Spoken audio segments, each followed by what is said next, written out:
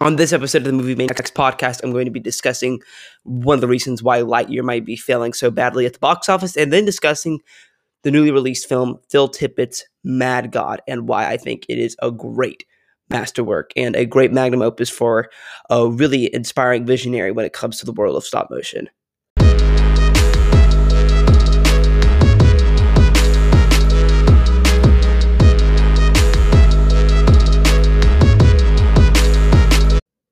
Ladies and gentlemen, welcome back to the Movie Maniacs podcast. I'm recording this one a little bit more early in the day, but have a lot of stuff getting planned out, so just figured that I would come on here and do an early show.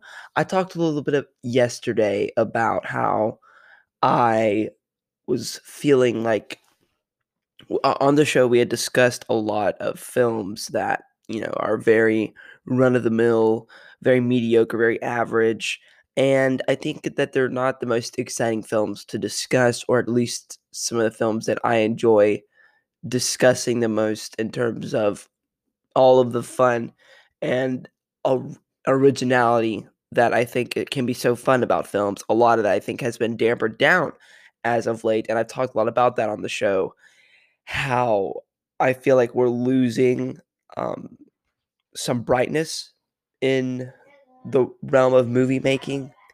And now I'm just at a place where, we talked about the Jurassic Park series, and we recorded all those episodes and stuff. And I thought that was I had a good time, talking about it. But I mean, it was a very bleak, series. I just did not feel like there's a lot to discuss. And those are, for the most part, original films. I mean, I know the first two are based on books, but something about them just really left a bad taste in my mouth by the time we wrapped things up, especially when we talk about Jurassic World Dominion. And I thought just how dull that movie was. It was a good film to talk about, and I had a good time talking about it on the show. But I wanted to do something a little bit different because we've been talking about certain films that I'm just not a massive fan of, Jurassic Park films and the Harry Potter films, which I've really enjoyed those conversations, but they're not my favorite films. And I actually very rarely talk about some of my favorite films on the show. And I'm not exactly sure why I do this, but I haven't really discussed, Star Wars or some of the other like Tarantino films, and I have discussed 2001 and Seven. I have discussed them, Heat, The Social Network, David Fincher, but I decided that I hadn't really done that in a while. So what I'm gonna do for the next few days is we're gonna do some movie news and all the fun stuff that comes along with that, but we're also going to be discussing an original film, no source, no book, no previous film, completely original. And we're gonna have a discussion on it. I'm gonna talk about it.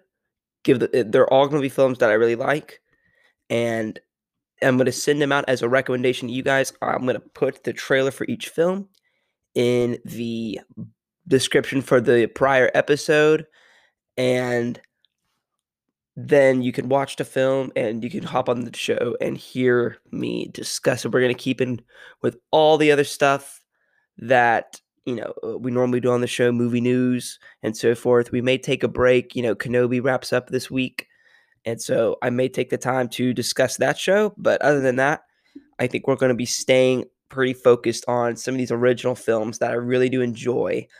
Some of them are new and some of them are old. I actually think most of these are pretty new films, actually, which is good. I think it's good to remember, because I can forget this sometimes. It's good to remember that we're still getting really, really good films. And I think that this is an important thing to remember, because we do not want to focus on all the bleak stuff, like, a lot of the schlock that we get nowadays. That doesn't need to be the main focus. So what I'm going to say is we're going to talk about one little topic that I kind of discussed yesterday, but I'm going to continue talking about it. And then we're going to talk about the film Mad God, directed by Phil Tippett, and why I think it's one of the coolest films that I've seen recently. And we're gonna get into all of the conversation around that. The the one thing that I wanted to talk about before we get to the discussion around Mad God was this Lightyear situation. I talked a little bit about last episode, and we're still kind of on this discussion point. I'm gonna go Screen Rant real quick because Screen Rant actually released a piece on why Lightyear is failing at the box office again, and Lightyear is not doing good, and it's having a pretty weak opening. So I wanted to talk a little bit about the reasons I think Lightyear is not doing well. The reason I'm not going to be watching it, I don't plan on watching Lightyear, particularly in theaters. So I'm just gonna look over here. Um,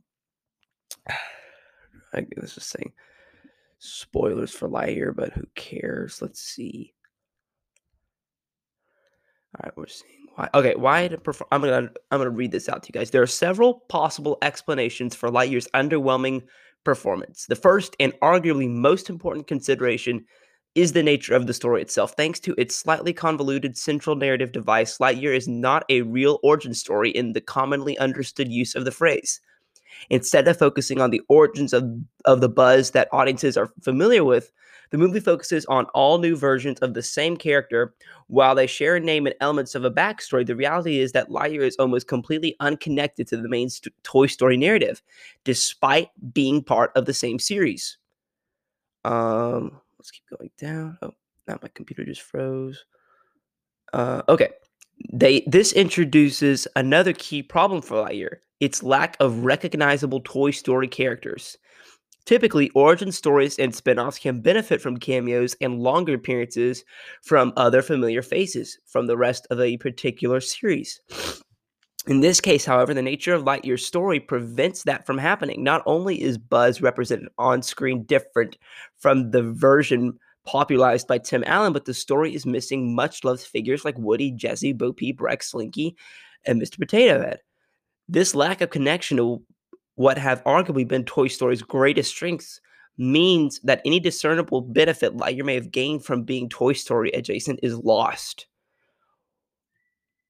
With so many changes and complicated developments at play, an original take on an origin story like Lightyear would usually rely on positive critical reception and good word of mouth to propel its success. Unfortunately, this is where the third major factor in its opening weekend failure comes to play.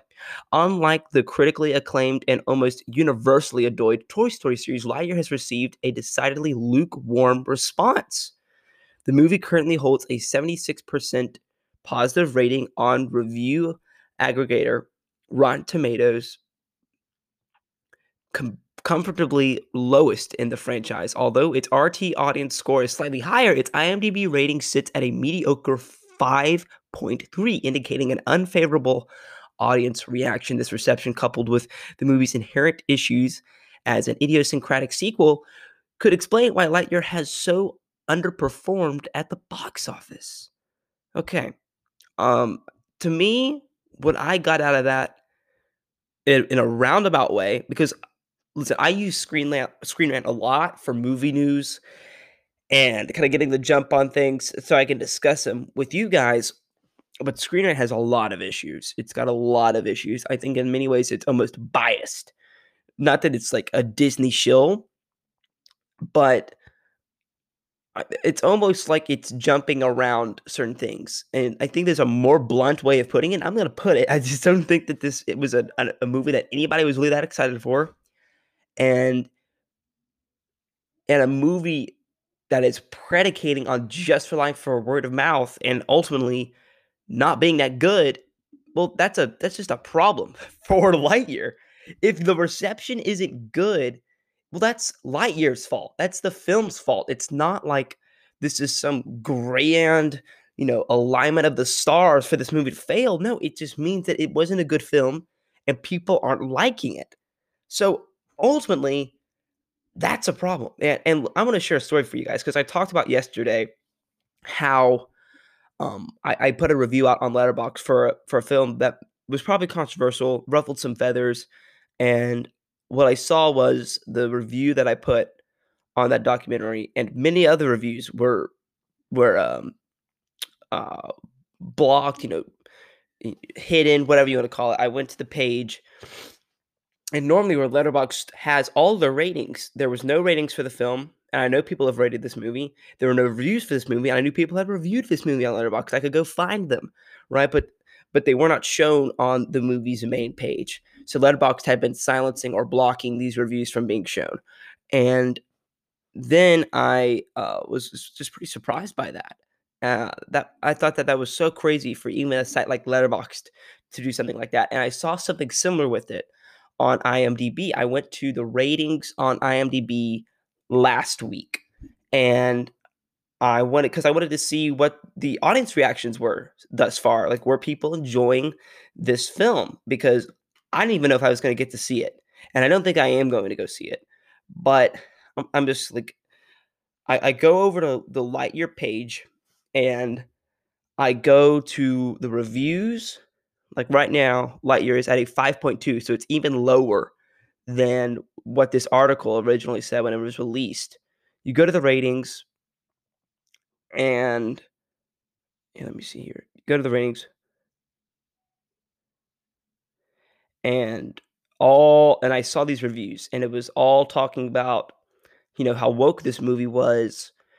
Do not let your kids watch this film, and it's the typical Disney indoctrination stuff, and that's what I've been talking about on the show. And I'm telling you guys, tons of these reviews, tons. And it wasn't just like 2 or 3, it was like 10, at least 10, which is quite a lot for all of them to be saying the same thing. And I was surprised, and I was like, "Wow, this is crazy." So I go to show my mom later, and I go to pull these reviews up, and they're all gone. They're all gone. Coincidence? I think not. So, we're seeing this common thing here where people are not enjoying the product, and they're not enjoying the indoctrination, they're not enjoying the ideology, so they're not going to go see it, or they're going to put out bad reviews on it only for those reviews to be blocked by companies like IMDb and Letterboxd. This is a massive problem. But it has not changed the fact, despite IMDb and Letterboxd trying to block these reviews from being shown, and that is 100% what they're doing. It still is showing a diminishing box office. Now, there are two ways of looking at this, and I think both are valid. People had no interest in this film, and they listened to what people were saying when they went to go see it, and it was good, so they didn't watch it.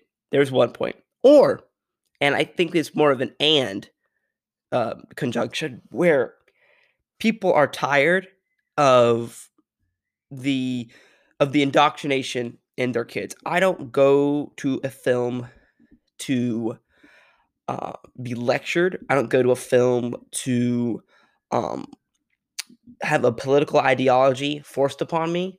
And listen, I'm fine. You put your stuff like that in an adult. If Marvel does it, I honestly am less aggravated about it. I still am, but it's a less so because you put PG-13 on the rating, and yes, kids are going to watch those movies, but there is a warning, right? And I still think it's ridiculous. I still think it's stupid, but a film like Lightyear, a PG film that is targeted for kids. Kids are going to be watching this. To me, that rubs me the wrong way. And like a film like Everything Everywhere All at Once had things I didn't agree with, but ultimately, I went along with it because we're watching a more mature film that's taking this from a more, I think, concerned standpoint where it actually cares. Lightyear and all of these other woke films do not care. They're here to please you because how many times has Disney been called not woke enough? All the time. They're called this not woke enough. They don't go too far, and they're always playing it safe. And now they're, going balls to the wall, crazy. 50% LGBTQ characters in their films, right? there aren't even 50% of LGBTQ people in the population. It's not even 5%, guys. It's not even 5%. So I don't really understand what's going on. It's crazy to me, but not only does Lightyear have zero interest and zero, story that looks intriguing or character, anything like that. I never wanted this film. I was happy to go see it because I like Pixar, but I think a certain part of this is people getting tired. Oh, people are getting tired of going to the movies and then being lectured or having to have this ideology forced upon them. I'll look at it this way: Top Gun Maverick made hundreds and hundreds of millions of dollars. Let me just look it up here. Top Gun Maverick box office. There we go. All right, so Top Gun Maverick box office. How much did Top Gun Maverick make at the box office? 800 million worldwide. Lightyear got 12 million. Lightyear opening weekend gross or box office. So opening box office, 51 billion in North America, 70 million. Disappointing. That's what I'm hearing. Disappointing. Top Gun Maverick. Top Gun Maverick opening weekend box office. 86 million. So about a 10 million difference, and it's likely going to grow.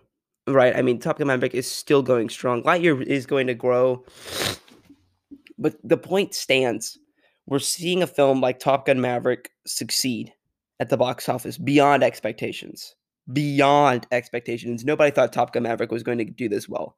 Nobody thought that. But now we're seeing a film that, I mean, Top Gun Maverick had nothing that felt like it was an indoctrination attempt. It didn't feel like it was trying to be woke or trying to be current. Top Gun Maverick did what it wanted to do. That was remind you of classic blockbuster films and how fun they can be. And it was a blast. And it was one of the best films of 2022. Easily the most fun film in 2022. Maybe not necessarily the best, but easily the most fun film and one of the most enjoyable times I've had in a theater for quite some time. Then you look at a film like Lightyear, which, is having the exact opposite. It's trying to do the exact opposite. And, we're getting press, right? We're seeing this press from Chris Evans calling people idiots and stuff like that. Just this ambassador for Disney, and and it's awful. It's like just garbage stuff. It's garbage stuff. And we're seeing an underwhelming box office. Is it possibly a lack of interest in story? Maybe. I'm not closed off to that, but I think there's also a certain point of view that you have to look at this, and it's where a movie focuses most on like, giving its audience the best time and doesn't really care about anything else. It doesn't care about trying to stay current or giving us some, current agenda. Um, well, then you see film like Top Gun Maverick do a lot better at the box office, and a film like Lightyear is doing very, very poorly in terms of the expectations that Disney and Pixar must have had for it. So that's a perspective that I'm seeing, and it's one that I'm leaning towards, where you're seeing this compare and contrast here between these two films, and honestly, it's not surprising to me. Films are gonna like Lightyear are going to continue to come out, and more than likely, I think they're going to continue to fail and underwhelm. People don't want this. I think that's what is being understood here. People don't really want all of this stuff in their films. Just give me a fun time. And it's not even like it's coming from a genuine place. It's coming from we have to keep this certain demographic on board with us because we just have to, and we got to get money. Nobody cares about this stuff. And they may act like they care, but they don't. And so that's what I'm seeing here is this comparison between Top Gun Maverick and Lightyear. I think that Screen Rant had good points. I think they tried to put a fancy way of saying nobody cares, which I understand. I don't know why anybody would care about this film. It doesn't really excite me all that much besides it being a Pixar film. And that's it. So there you go. I've said my 2 cents on it. But let's talk about Mad God here. Let's get into the film that's into discussion, and it's on the title of the episode. So let's discuss it. I saw this film Sunday night after we wrapped up a good Father's Day. I have been very excited for Mad God, and it was I thought it was going to come out in 2021. It did not. It finally came out in 2022. It is on AMC Plus and Shudder, and I've never seen one of these Shudder films, but anyway, I was very interested in this film. I put the trailer on the description for Jurassic World Dominion. I'll put the trailer in the description for this episode as well, just as a reminder. And then I'll put the trailer for the next film that we'll be discussing in the description. And I gotta say, this was a film that I was excited for, mainly because of its visuals. And I'm not normally a style over substance type of guy, but man, this film had a lot of style in that trailer, and it just showed to me this absolute craziness, madness, the stop motion, sci-fi dystopian Mad Max atrocious, horrific picture. And I was so excited for it. It looked fantastic. And I mean, Phil Tippett says that he spent 30 years making this, and it completely felt like that. It felt like this took a load of effort to make, and it ultimately pays off, I think. It's really an astounding piece of work, and this is a film that I don't think it's going to work for everybody, and I want to make that clear here. I'm recommending this film 100%. I think that you guys should try and watch it, and maybe even just have it on the background. But it's not for the faint of heart. It's not for people who have to be entertained and every minute of the film, and that's okay if you're one of those types of people. I get it, and I'm that type of guy in certain moments of the day. So it's not going to be a film that everybody's going to like, but I think it's going to be a film that a lot of people can appreciate when they watch it. It's 80 minutes. There's essentially no dialogue, and I mean, it takes you through this incredibly insane journey. It almost reminded me of like a Greek, or like almost a mythology type of story of this character going through these layers of madness in this, you know, uh, future, dystopian hell essentially, and it's a incredible vision to watch take place, and it completely, caught me by surprise. And honestly, some of the ways that it impacted me, because I mean, I knew that this film was going to have, great visuals, and it does. They are incredible. I want to give all the credit to Phil Tippett, because when the credits roll, this guy has the most credits. I mean, he's part of the, design, directing, the script, about every aspect of this film. Till Phil Tippett was behind. And so he completely deserves the credit when you praise this film, because this is the guy who I think really did make it all happen. And Phil Tippett has been around for a long time. He helped design some of the original Star Wars films. He worked on even some new stuff like the Book of Boba Fett, RoboCop, and he's been a part of some really big stuff. I think that the guy at this point deserves a lot of credit for the work that he has done in the in the film era, and he's provided a lot of how should I say this, a lot of growth. I mean, I'm looking at his credits here: Jurassic Park, Return of the Jedi, Jurassic World, Indiana Jones, Temple of Doom, RoboCop, Starship Troopers, Willow. I mean, the guy has been a part of some massive films, and he's provided a lot of evolution for visual effects. And I mean, Return of the Jedi and all these other great films. I mean, he's been a part of.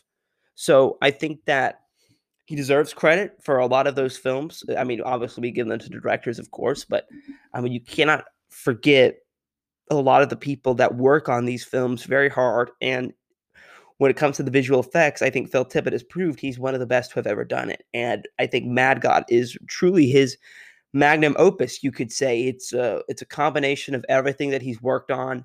It's a full, last cry, bringing in all of the components that he's clearly loved to work with over the years, and he's going out with a bang here, and it is insane. It is incredible. The amount of detail in the frames blew my mind. And anytime I watch a stop motion film, I'm like trying to figure out like, how they did it. Like, this is so crazy. I couldn't do it, and I rarely ever do, but I mean, just there was even a shot of like this boot, just a focus on this boot walking across the dirt, and I thought, how did they do that? Like, what exactly was the setup here? Maybe this is just because I'm, somebody who likes to film things, and I'm always trying to figure out how certain things are done when it comes to making movies. That might have been one of the reasons that I was interested in seeing how they were getting all of this stuff done. But man, I mean, it's an incredibly impressive film, and I can't spend too much time talking about the visual effects because I think if you watch the trailer, then just how good they are, just how off the cuff and crazy Phil Tippett goes. I mean, from the main character having this like gas mask, and then all of these aliens who are just mutated, deformed, and insane, with all of these dystopian landscapes that the main character constantly is going through. The combination of stop motion and some actual humans in the film that kind of looks bad, but almost on purpose. And it's oh my gosh, the film blew me away from the poster to the trailer to the actual product. The film is a masterpiece when it comes to crafting a great film. Tim Burton, who? That's what I said at the end of the film. Nightmare on Christmas, what? Like, I didn't like all those other films to me went out the window because Phil Tippett has crafted something that to me is such a sweeping vision and connected with me more than those films did. And that's no disrespect to them. They're great. But man, something about Mad God just feels like a masterclass in how to do stop motion and getting your vision out there through this medium that is not used a lot anymore. Not a lot of people are using stop motion. And I think it's one of the coolest ways to make a movie. It is awesome. And not everybody has that patience to, you know, make all these molds and move them like barely, not even an inch at a time, a millimeter of a millimeter of a millimeter to get just walking. It takes hours just to get a shot of somebody walking across, a desert or something like that. It is insane, the amount of uh, detail that has to be paid when you're making something like this. And not only is the stop motion incredible, but the design around, the moving object and the way that these sets look and the costumes, the vision, right? It's not just how cool the stop motion looks, but the vision around it, the ultimate plan that Phil Tippett had when making this film is off the chain crazy. And it is actually a pretty quiet film for a large part, but there is something horrific about the quietness where I kind of came in expecting this loud film, and occasionally it has these horrific bursts of loudness and violence and pain, and it is a pretty shocking movie at times, and the level of violence and grotesqueness that it goes to. But there's also something equally as disturbing in the quietness as this main character who you kind of relate to just because you can tell that he's kind of new to this world and he's like on a mission with this map that's crumbling. And in the later parts of this episode, we're going to kind of talk about some of the symbolism behind it, but it's a very cynical one. It's a very pessimistic one. And the movie ultimately is about, you know, I mean, I think the main character kind of represents us humans getting sent out on a mission by our creator, this god who is kind of, I think, is played by, kind of the one human in the movie, uh, with the exception of somebody else, Alex Cox. I think that's the guy, but it's really about this main character with the gas mask coming down with this map that is slowly crumbling on this mission, that is going to fail ultimately and is bound to repeat over and over again. And there's no hope. There's nothing that he can do about it. And not only does this movie give me chills and the visuals, but it also gave me chills in I think the symbolism that Phil Tippett's going for, I found to be very effective. Breaking down the visuals and the symbolism behind this movie is a tricky task. And I'm gonna preface by saying that, not everybody's gonna like this film. I wanna make that clear. Don't go into this movie thinking that it's going to be something that's up your alley. And if the trailer doesn't look like something that you're going to enjoy, then it's probably best to stay clear from this movie, because if you're not in the mood to waste the 80 minutes on something that you might not fully love and enjoy, which is okay, and I completely understand, then I would suggest that you stay away from this one, because it is going to be, I think, a more challenging film. It is going to be a little bit trying. It does test your patience at times, but I think the ultimate payoff is something that really did leave me chills. And what is interesting is the build of symbolism that Phil Tippett accumulates over the course of the 80 minutes. Because originally, like the first 40 minutes of the film, I didn't really understand what Phil Tippett was going for. I mean, I was seeing all this symbolism around the horrors of war, and the dying cause that this guy is sent out on, the mission that was never going to work because of this map crumbling, and just a slow deterioration into this inevitable pain and death, which I thought was, really interesting symbolism at first. But by the time we were reaching the end, I realized that Phil Tippett really was building these themes up in a way that I wasn't picking up on, or he was hiding in the first 40 minutes. So the film is a build of understanding what exactly our director here is going for. And it's filled with these little microcosms of interesting themes in and of itself. I mean, we have these insane doctors who are keeping, they have this lab of, horrors and, things that could probably cause imaginable pain. But then I have this one bottle that is filled with this luscious, like world of beauty. And it's almost hard to comprehend how they have this, this great thing of beauty in this room that is full of horrific things, and it's run by these people who've caused nuclear eruptions. And like, we have this moment in the film where they take an essence of life almost, and they perform some sort of experiment on it, and it explodes, and you go into like this really trippy like 3 minutes of like watching this world like grow and rise up, and you realize the world is like almost our own.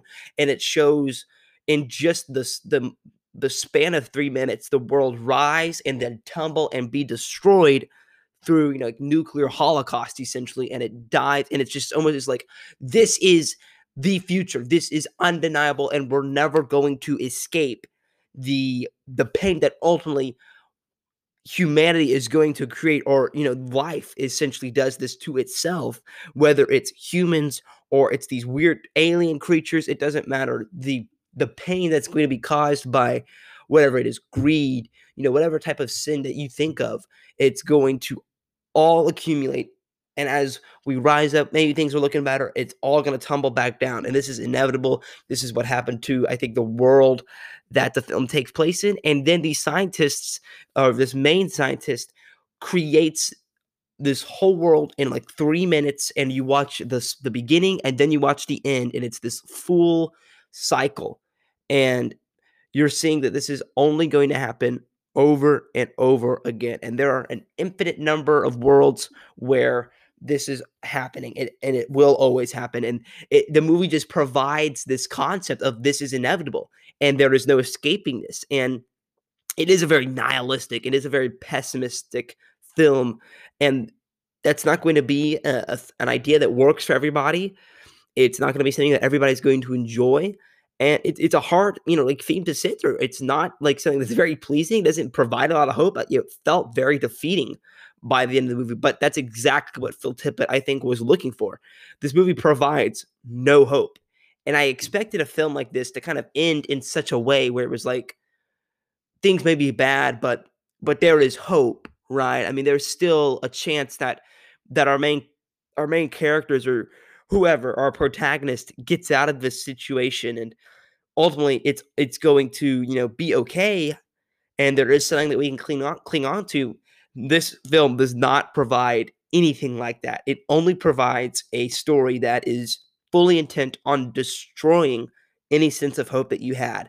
Because that's what I was thinking. I was like kind of having this hope that, hey, maybe our main character gets out of this situation. That, I mean, in like the first 30 minutes of the film, and this is kind of a spoiler-ish review, but I mean, our main character already faces like this situation that you think he may be able to get out of, like you're just clinging on to it, but you realize, nope, our main character is like essentially done. And then you're left with this really confusing state. Well, now what? Like, what's going on here? And what are we doing? And we get this really weird, like um dissection of our main character in this, and then you don't even know what's happening. But the scientist who is performing this dissection, whatever you want to call it, he dives into the main character's memory, and he, like, through this really weird thing, whatever, and he goes in, and didn't even really understand fully what was happening, but you realize that you're watching like the past, like this main character's past like life or whatever, and how he went about, or how he started on this mission, and he is sent from the people, from like the person that I guess his kind or whatever worship, the kind of the main human character of the story, played by Alex Cox. And it's a very interesting thing where Alex Cox puts our kind of our main character in this like pod, whatever you want to call it, and I'm not like, what exactly is going on here? I'm not sure I'm understanding.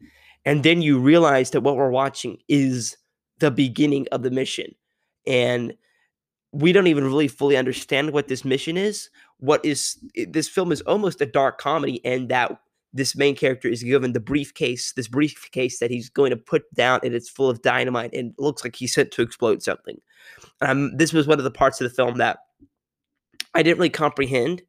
I wasn't quite sure what was going on, why the briefcase was so important, what exactly the meaning of this explosion was going to be. But we see in the beginning of the film that the main character puts this briefcase down and proceeds to light up the explosions and starts the timer. But the sick joke in the beginning of this film is the clock has a malfunction in the last like second, and it just flips back to 59, 58, 59, 58, and it never reaches the full minute to where it can ultimately explode. And that is kind of the first sick joke of the film, is he made it this far all for nothing, and now he's going to get brutally punished for it. And that is kind of the first sign of like true like nihilism, I think, in this film. Or not really. I mean, we see, like, from the beginning of the film, we see this tower. It represents on top, where you can clearly see the sky and the clouds. We never see that again in the film.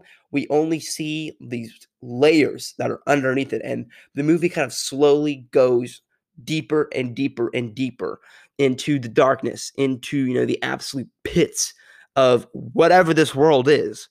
And our main character is kind of slowly going down these levels, and one of the levels that I thought was the most like disturbing and perfect for what I thought Phil Tippett was kind of trying to explain with his themes, was we see these like straw men out working, and they're just like they are born quick.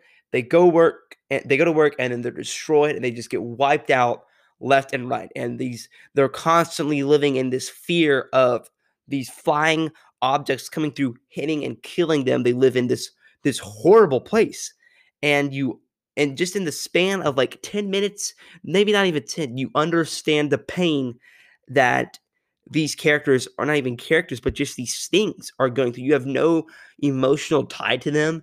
You just see these weak looking, like straw or whatever, yarn made people or whatever, walking around and doing all this heavy manual labor, only to just get wiped out at the flip of a nickel, just like that. And it's a comment on, I think, like the workplace, a comment on the lack of caring, and just for you could be wiped out just like that. And they're serving this like this you don't even understand what it is, like this baby or something that's in the television. It was crazy. And on the one hand, I'm just like in awe of the vision. I'm in awe of the world of madness that Phil Tippett really has created. He is kind of the mad god of the film in terms of just the carnage and craziness that he has created.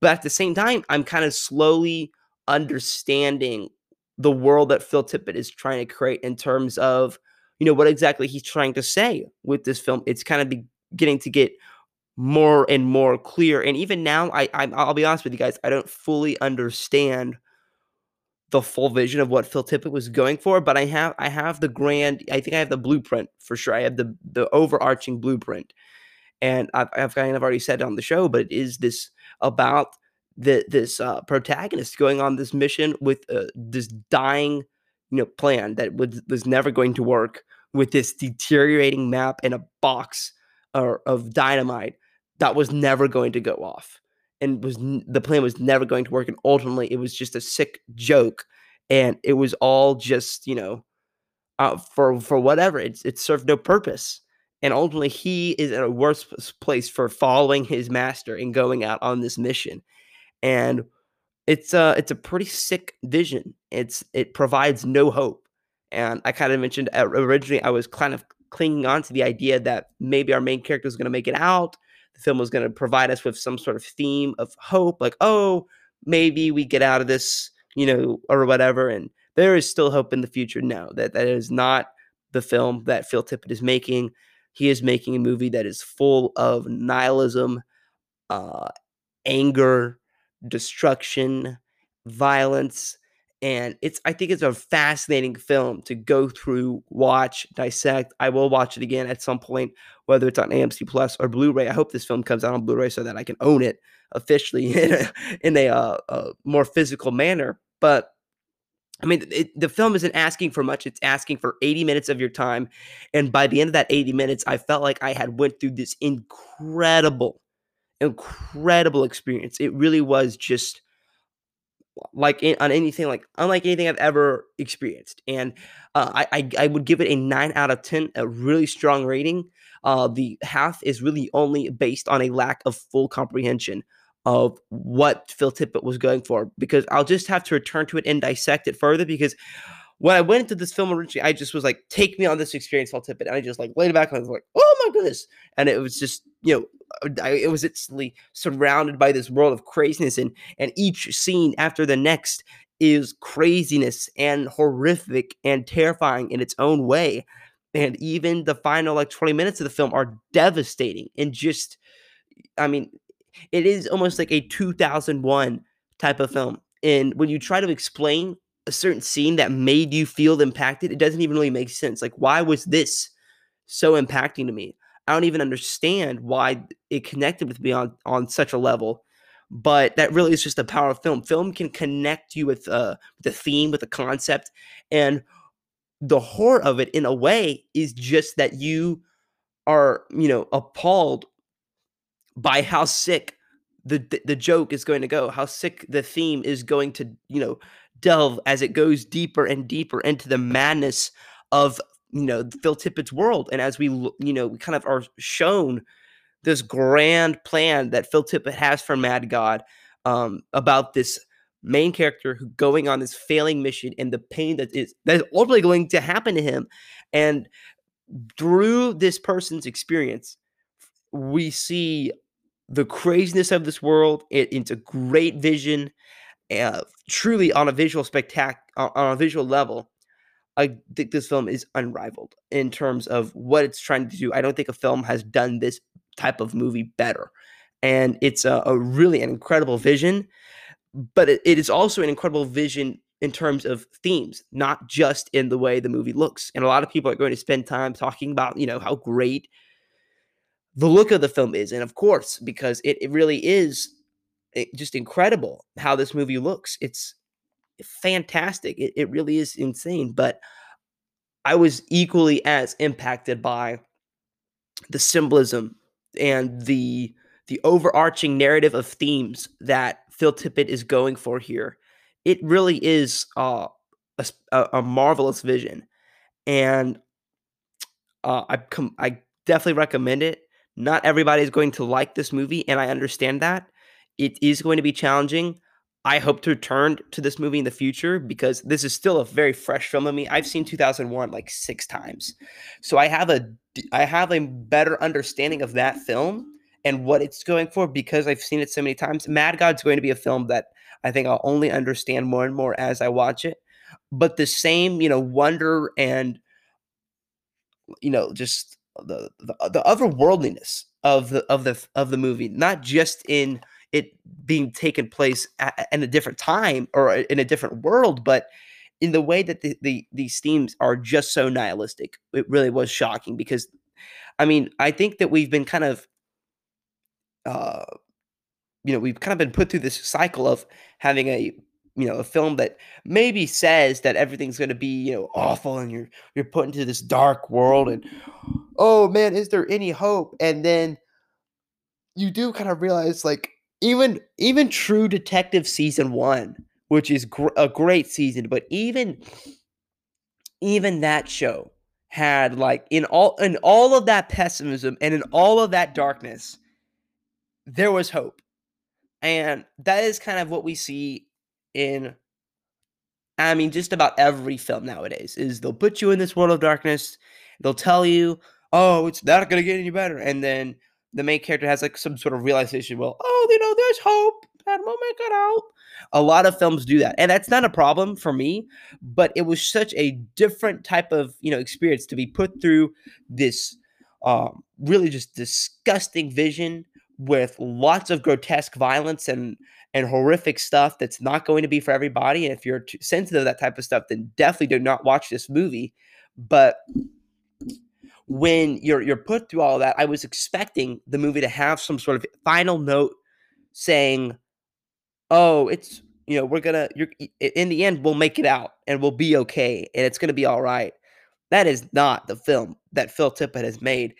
Ultimately, the movie ends on a note kind of laughing at the idea of purpose, where we think that our protagonist might have some sort of grand mission that's going to work because he is sent by this higher power. And listen, I don't agree with, if Phil Tippett is like truly trying to make some comment on religion.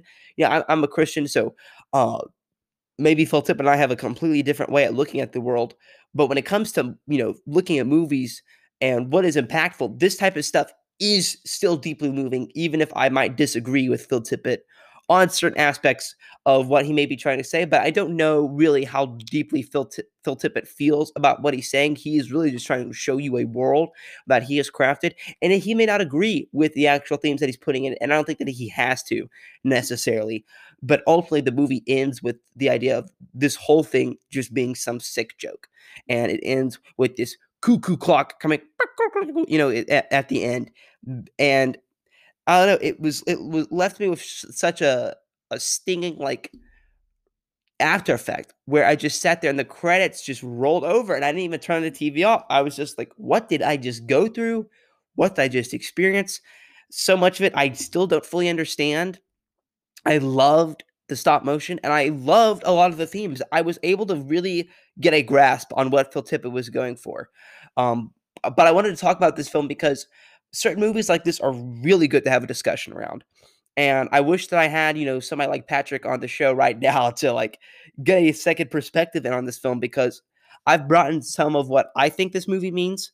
I would love to know what you guys think this movie means because I think that it's the type of film where people are going to pick up on different things and try and piece together what exactly the vision is.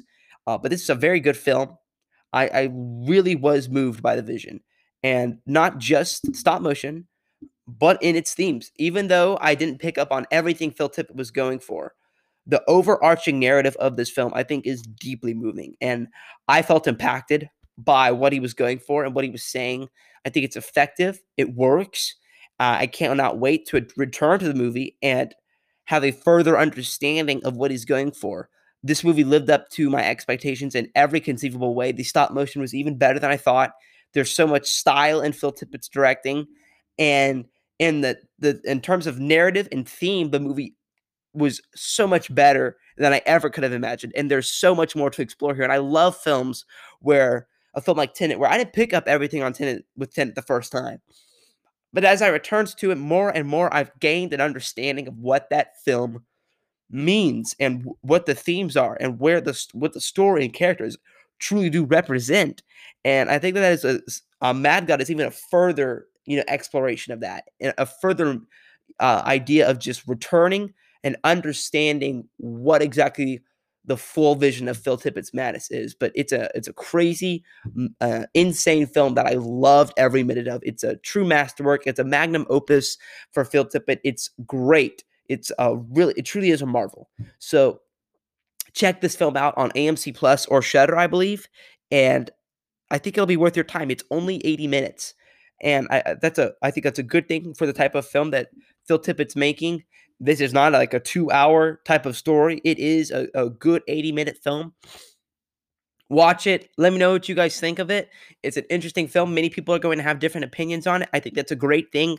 I loved what I picked up on from these themes. I cannot wait to return to the movie and gain only a further understanding of what exactly Phil Tippett was going for with all of these different concepts that he's playing with. It's a beautiful vision of themes and of great stop motion and great directing. I really did like the vision. I love what Phil Tippett's going for here. I think it's really well done, and I had a blast going through this film. It's stunning, shocking, horrific, and magnificent. It's a very strong recommend. Check this movie out, and I'm very glad that I was able to come on the show and discuss it. Hopefully, you guys will take this recommend and go watch the film. I think that it's going to be worth your time, and it's an interesting delve into into this completely different world that this great visionary has created. We don't get a lot of films like this nowadays, so I do want to give this the strongest of recommends. Watch this movie and let me know what you guys think at moviemaniacs2020@gmail.com. I hope this review was interesting. And if you haven't watched a film, I hope that you will take this review and maybe provided some inspiration to go watch the film. I hope that you guys check the movie out. I hope it was a good review. I hope that you guys enjoyed it. We're going to have a lot more of these original films coming up. I think the next film that we're going to be discussing is Whiplash, directed by Damien Chazelle, who has the film Babylon coming out this year with Brad Pitt and Margot Robbie and Tobey Maguire. So we're going to be talking about Whiplash tomorrow, or in the future. I'm not sure if I'll do an episode tomorrow, but definitely in the future, we're going to be discussing Mad God or Whiplash next. And I had a lot of fun coming on the show talking about Mad God. It's great to have a film that gave me such a great lasting impression, but I still don't feel like I know everything about it yet. That provides for another interesting experience, another interesting second watch. So I'm very excited to return to Mad God. I've seen Whiplash a couple times now, and I'm very excited to come on the show and talk about what I think really works about that movie. And then we'll have some other movie news, and also actually tomorrow I'm probably going to talk about Kenobi, and then Thursday, we'll have our review for Whiplash. So thank you guys so much for listening to this review. If you like me talking about movies and you're interested in maybe talking about some MMA, head over to Spotify, the Fighter Maniacs podcast. I've had a lot of fun talking about that. MMA, UFC, all that type of stuff. So that's been a great treat to talk about that for a little bit. Go check out some of our other episodes. I mentioned Tenet. Patrick and I did a great episode on that movie. I think it's the best episode of the show thus far. It's one of the most fun conversations I've ever had on a film. So you can check that review out. And thank you guys so much for listening to this review. I hope that you guys enjoyed it. I enjoyed this film. I'm glad that I was able to come on the show, share this enthusiasm on a truly original, inspiring piece of work by Phil Tippett. Films like this with this creativity and originality are such a breath of fresh air. And from the vision to the themes, the originality is so breathtaking to me. Where, yeah, it's clear Phil Tippett has, directors and movies that he looks up to and took inspiration from when making this movie. But ultimately, it has come together in such a way where it's a completely different vision of its own. And I love that. I love films like this that are just truly an experience. Films can work as a great, narrative, a great story that propels the film. I also like films that have a very loose story, but focus on the themes and the experience that it's going to give its viewers. And that's what Mad God does. That's one of the things I like most about it. So this film was awesome. It was really an incredible watch, and I was just left. My breath was, taken. I was really impressed by what this movie did, and it was better than anything I could have imagined. So, guys, give us the 5-star rating on Apple Podcast and on Spotify. If you haven't done that yet, then what are you waiting for? Go do it, please. It helps the show. Thank you guys so much for listening to this episode. This was my review for Mad God, Noah Newcomb, dropping the mic on this film. It was awesome. Great time talking about this movie. Tomorrow we'll talk about Kenobi, and then we're going to be talking about Whiplash. Had a lot of fun talking about this movie. Thank you guys for listening. Peace out.